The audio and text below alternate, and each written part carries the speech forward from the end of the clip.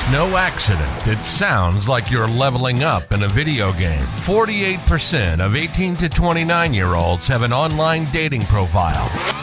Make them work for it. 45% of people say they're more frustrated with this form of dating than hopeful. There are so many people you can connect with. The Swipe Wrong Podcast. Everyday people telling everyday stories of the swipe right world. Well, I know he had a good time.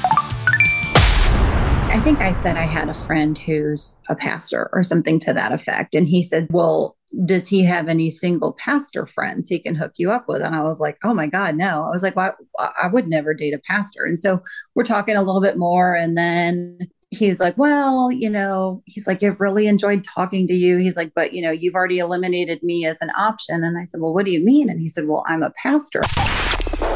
Swipe wrong. Swipe wrong.